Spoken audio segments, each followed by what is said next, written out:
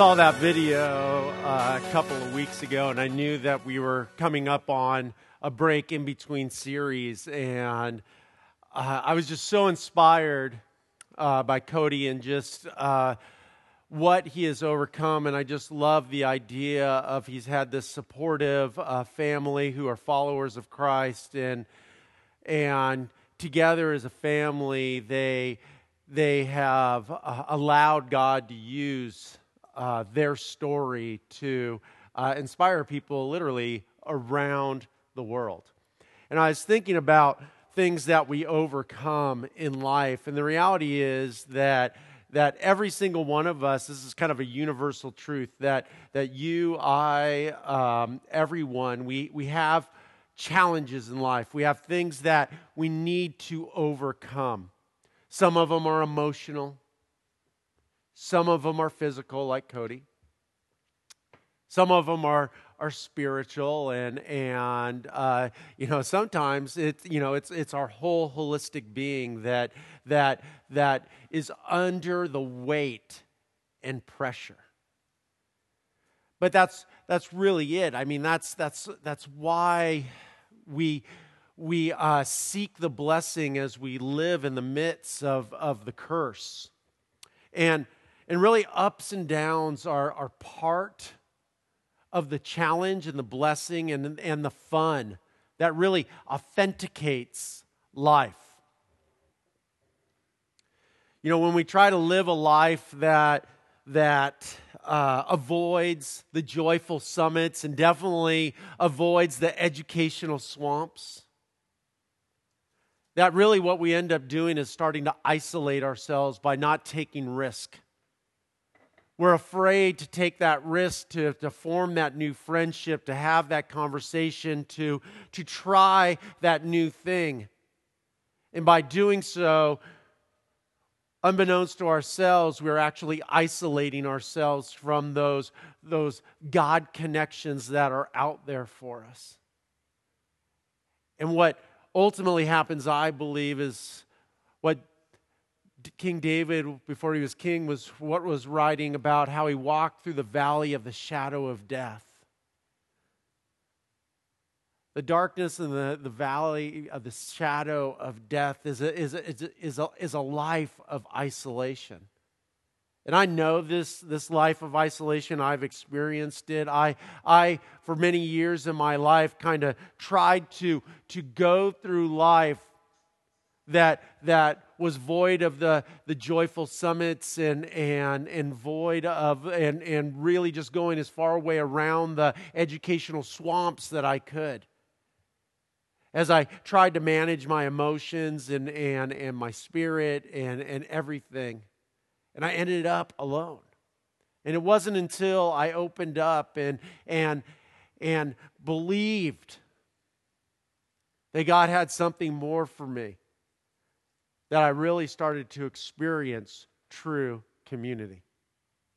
Tonight we're going to talk about two different kind of scenarios or times in Scripture that people are overcome by something. And I think that they are overcome by something that you and I are also challenged with on a daily basis. One of those is unbelief, and the other one is discouragement. And I want to spend a little bit of time in a really, I think, informative and inspiring and telling story in the life of Jesus to begin. And it's found in Mark chapter 9. And it starts in verse 14. And basically the story is picking up where Jesus had taken Peter, James, and John off to this kind of special retreat and left the other 9 disciples to do ministry. And it picks up, when they returned to the other disciples, they saw a large crowd surrounding them. And some teachers of the religious law were arguing with them. When the crowd saw Jesus, they were overwhelmed with awe, and they ran to greet him. What is all this arguing about? Jesus asked. One of the men in the crowd spoke up and said, Teacher, I brought my son so you could heal him. He is possessed by an evil spirit that won't let him talk. And whenever this spirit seizes him, it throws him violently to the ground. Then he foams at the mouth and grinds his teeth and becomes rigid. So I asked your disciples, your followers, to cast out the evil spirit, but they couldn't do it. Jesus said to them, not the crowd, not the religious rulers, but his disciples, the 9 that he had left behind. He turns to his disciples and says, You faithless people, how long must I be with you? How long must I put up with you? Bring the boy to me. So they brought the boy, but when the evil spirit saw Jesus, it threw the child into a violent convulsion, and he fell to the ground, writhing and foaming at the mouth. How long has this been happening? Jesus asked the boy's father. He replied, Since he was a little boy. The spirit often throws him into the fire or the water, trying to kill him. Have mercy on us and help us if you can. What do you mean, if I can? Jesus asked. Anything is possible if a person believes. The father instantly cries out, I do believe, but help me overcome my unbelief. When Jesus saw that the crowd of onlookers was growing, he rebuked the evil spirit. Listen, you spirit that makes this boy unable to hear or speak. He said, I command you to come out of this child and never to enter him again. Then the spirit screamed, Ah! And threw the boy into another violent convulsion and left him.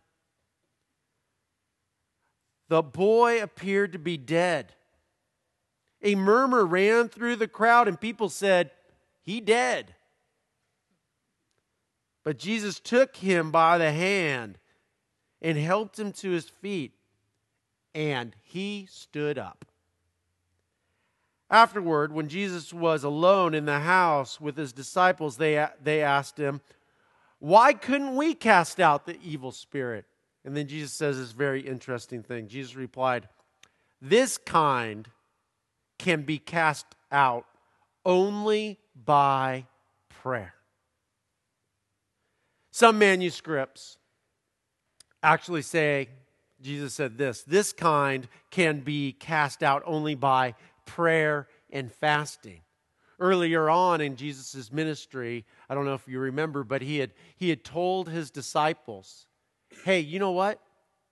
I don't want you to fast while I am with you. Because why should you fast while I am still here? And kind of this interesting idea that Jesus has said, hey, I don't want you to fast, and this kind can only be cast out by prayer and fasting. What is Jesus trying to say here? Perhaps Jesus is saying that this kind can only be thrown out by God, by the Holy Spirit, which will indwell in you eventually. And the same power that will eventually raise me from the dead will dwell in you, and you will, through the power of me, be able to cast out these spirits. But while I am Emmanuel, while I am here, you will not be able to do this. Now, I want to reset the story, but there's a couple of things that I just want to point out to you guys that I think maybe we miss in our English translation. And it's these two words, unbelief and disbelief or faithlessness. Unbelief is the Greek word apostia. And apostia is simply a lack of belief. You have belief, but you have a lack of belief. And then there's the disbelief or the faithlessness, which is apostos. And apostos is actually a flat-out rejection of faith. So you have apostia, which is a lack of faith. I just do not have enough faith to step out of the boat, Jesus. And then there's the flat-out faith, rejection of faith, apostos, which says, you know what, I don't even believe you are God, Jesus. I don't believe you have any powers. And I believe that this is an important distinction to understand what is really happening here. So Jesus had taken Peter, James, and John on this retreat to give them some special instructions and left the other 9 disciples to do the work of the ministry. What was that work? Well, it was to proclaim the gospel. It was to holistically love God and to love people. It was to tell people that they matter to God and God loves them. It was there to be the tangible hand of Christ while he was in his absence and to feed the hungry and to pray together. So when Jesus, Peter, James, and John came back, did they find the disciples telling people about the love of Christ? No. Did they find the other 9 disciples feeding the poor or helping the sick? No. Surely they were praying together. No. What were they doing? Arguing. They were arguing with religious leaders. And not only were they arguing with other religious leaders, they were arguing with other religious leaders when there was a little boy who was obviously deathly ill. And not only was there a little boy who was deathly ill, but there was a father and perhaps an extended family there who were completely helpless and at the end of their rope, and they were calling out to Jesus, this Messiah that they had heard had come, and they had sought him out. And when Jesus wasn't there, they pleaded with the 9 followers that were there, please help us. And as they were sitting there, hopeless, what were the disciples doing? They were arguing with other religious leaders, probably about the nature of sin, or why they couldn't cast him out, or why this family had been overtaken by this evil spirit. This family is sitting there suffering physical and emotional and spiritual pain, and they're in an argument. It's no wonder that Jesus turns to his disciples and he says, "You apostos people, you people of disbelief, you faithless people, how long have I been with you?" This is Jesus going, really? Are you freaking kidding me? I go away for a little while. I ask you to be the tangible hand of me and to love on people while I'm gone. And you are in an argument with the religious rulers. What the heck have I been doing with you guys? And then he tags this on, how long must I put up with you? Now, I don't know what your RQ is, your relational quotient. But things are not good at this point. Jesus is not happy. And when Jesus is not happy, nobody's happy. I get this. I get where Jesus is at this point. I've been a coach many times in my life, and I'm coaching a junior cycling team right now. When I was in college, I coached high school beach volleyball, several different beach volleyball teams.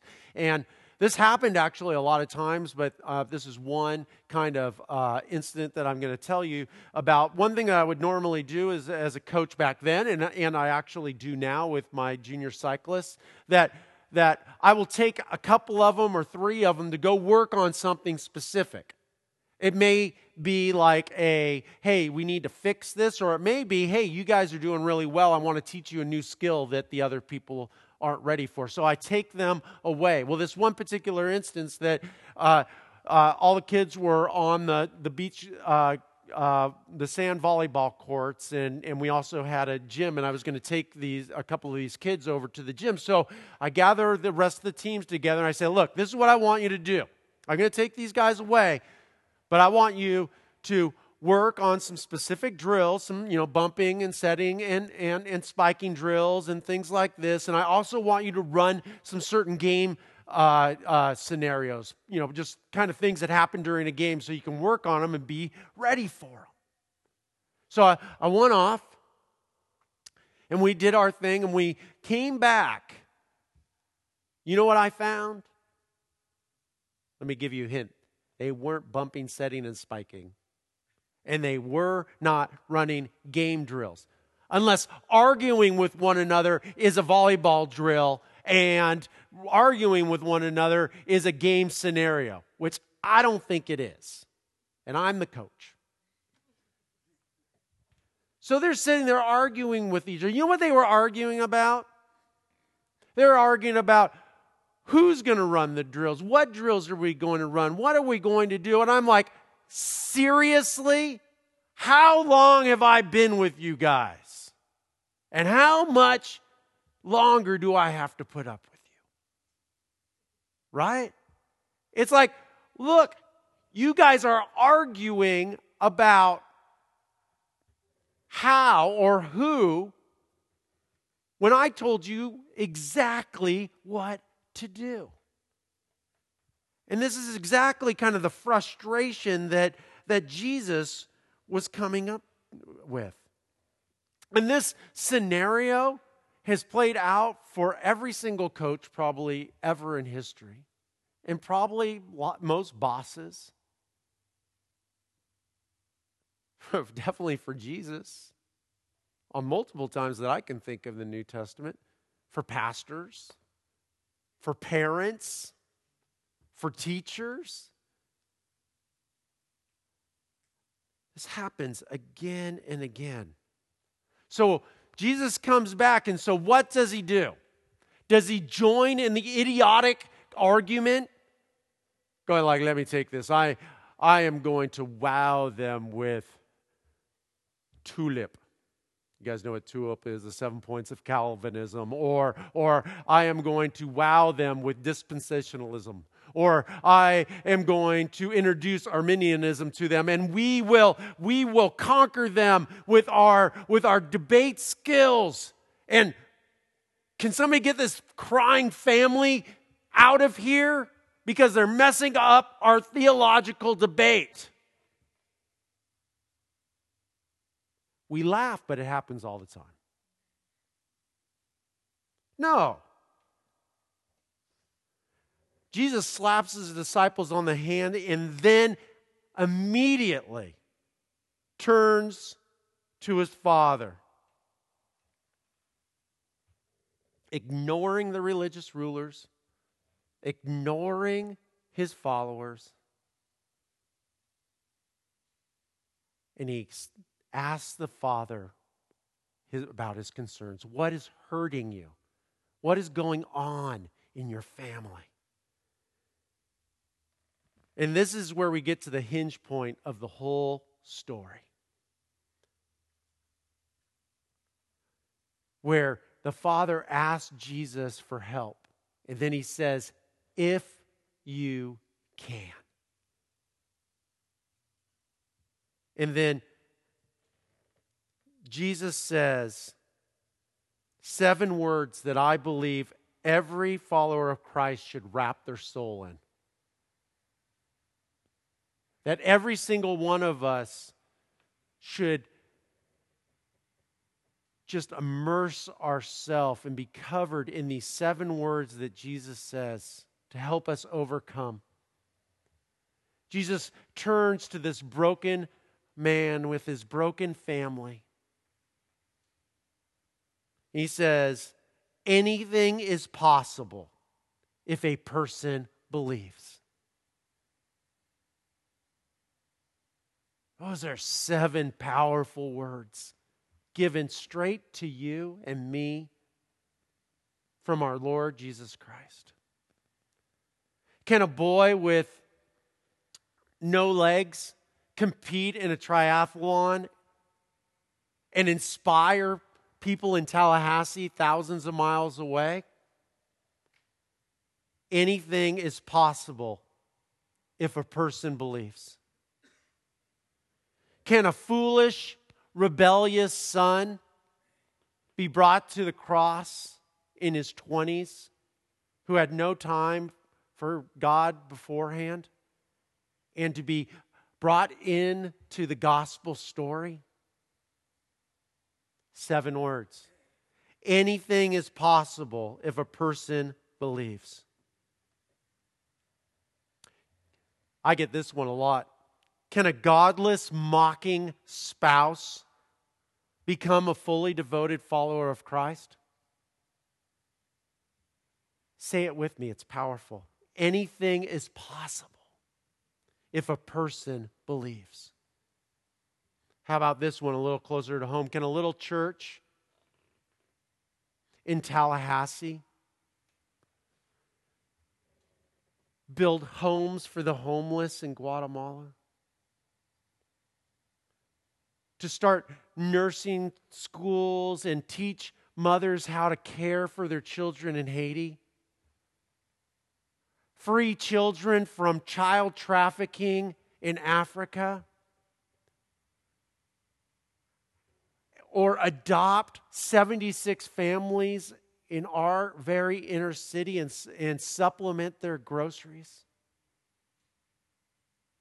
Say it with me.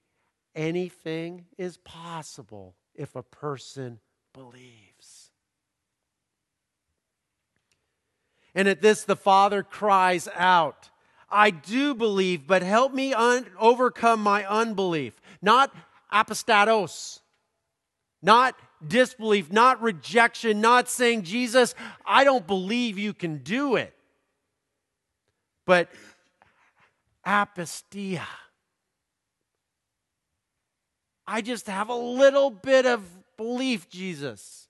I had enough belief to make it here, but you weren't here and everybody's arguing and I just don't have it. I'm done. I'm too emotionally and spiritually broken. My son is physically broken and spiritually broken. Jesus, I need you to help me overcome my apostia, my lack of faith. And at this point, Jesus takes that little bit of faith and he heals the father's son. But as a dad, you can testify. I believe that the father was healed that day too. And that family was healed that day too. I can tell you as a father, if one of my children were broken and I was desperate and hopeless and I just had a apostia faith and Jesus came in and healed my child,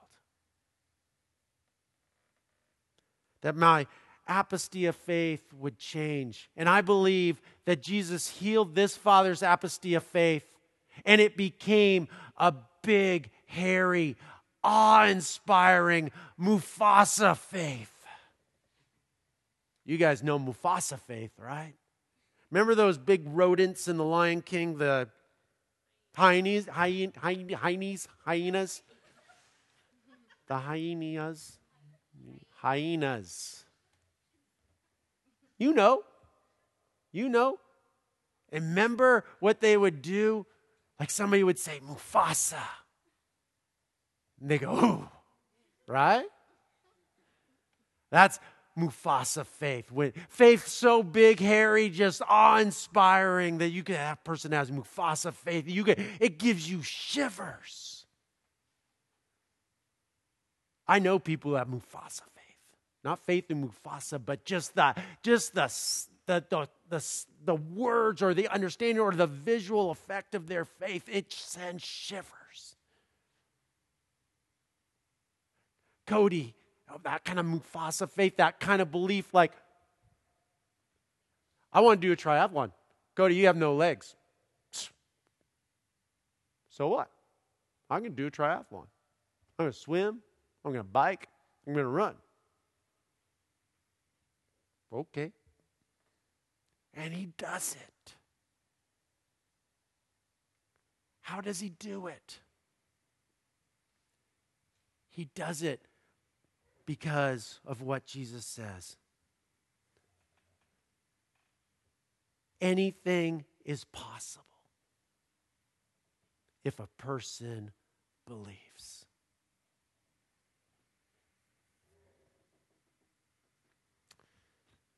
The next thing that many Christ followers must overcome is discouragement.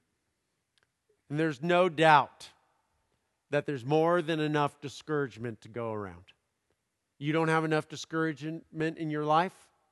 You can have some of mine. I have plenty. Right? All of us have discouragement. It's discouraging when you don't get the promotion or the raise that you're expecting, right? Yes, no, maybe so. Yeah. Or if your friend doesn't live up to their potential or they disappoint you, yeah, it's discouraging. How about if people don't appreciate the hard work or the things that you do for them? Yes, it's discouraging. Or how about this? You're trying to lose a few pounds, and a peanut butter pie sneaks into your home at night and crawls into your mouth and forces you to eat it. It's discouraging, right? And it's also discouraging when we don't live up to our potential. We don't live up to the vision that God has for our lives. When we don't live up to being the spouse or the friend or the parent or the co-laborer in Christ that we know we can be. Paul talks about this in 2 Corinthians chapter 2, verses 5 through 8. He says, I'm not overstating it when I say the man who caused all the trouble hurt hurt all of you more than me. Most of you opposed him, and that was punishment enough. Now, however, it is time to forgive and comfort him. Otherwise, he may be overcome with discouragement. So I urge you now to reaffirm your love for him. You know, every time somebody falls in our family of faith, that it doesn't only hurt them, but it hurts all of us. And the reality is, when you're doing life together, when you are in close proximity, if you stumble, you can bruise or perhaps even injure somebody. Like I was saying, I'm a cycling coach for juniors, and I don't know if you've ever watched the Tour de France or you've just kind of watched cycling races and stuff like that, but they're all like bunched up together, right? You seen that? Yeah. and it's called a peloton, which is basically just French for a group. And this peloton is, as they're going around, they don't just like each other or like how each other smell or something like that. There's actually a benefit to the peloton. In fact, guys with pocket protectors and calculators and everything have figured out that if you are in a peloton, in one of those tight groups, that you can actually save about 40% of your energy if you're in the peloton. Not if you're up front, but if you are in that peloton, protected from the adversity, the pushback of the wind, and all these other things. And I try to explain to my kids, like, hey, you know what? When we group up, that we can achieve more together than if we were alone. And the reality is that we're all part of a peloton of faith. That we come together and we go really close. But when we're really close, like in cycling, that bumping can happen, or injury, or sometimes we fall, and sometimes we take other people out with us. And as a coach, they give us drills. They give us drills on how to bump and cross wheels and things like that. Why do we do that? Because we, want to see kids hurt? No.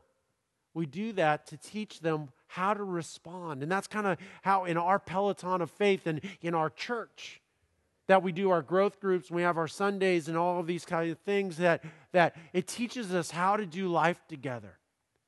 So that we can move together and we can go farther and we can go faster and do more than we could ever do alone. But there are risks involved. And that's why we come together, and when bumping happens, or when injury happens, or when somebody falls, or when, it takes out other people with it, like Paul's talking about, that we pick that person up and we don't throw them out and say, you can't go with us anymore. We invite them to come back in and help them get back up to speed. Perhaps this whole peloton of faith idea is articulated best by the writer of Hebrews in 10:25, where the writer says, "And let us not neglect meeting together, as some people have. But let's continue to meet together, warning each other and encouraging each other, especially since the time of the Lord is near." And this is what I want you to do.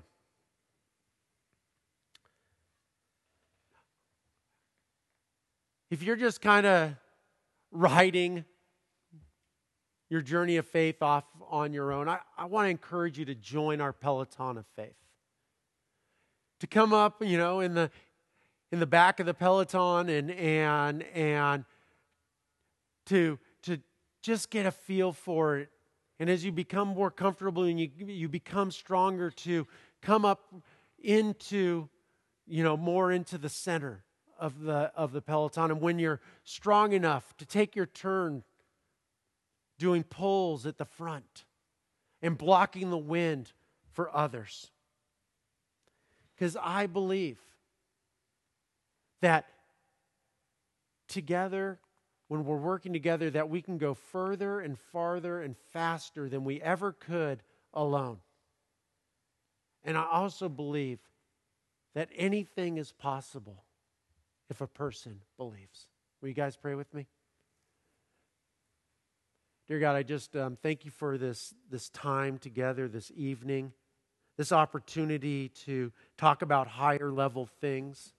God, I just pray that you will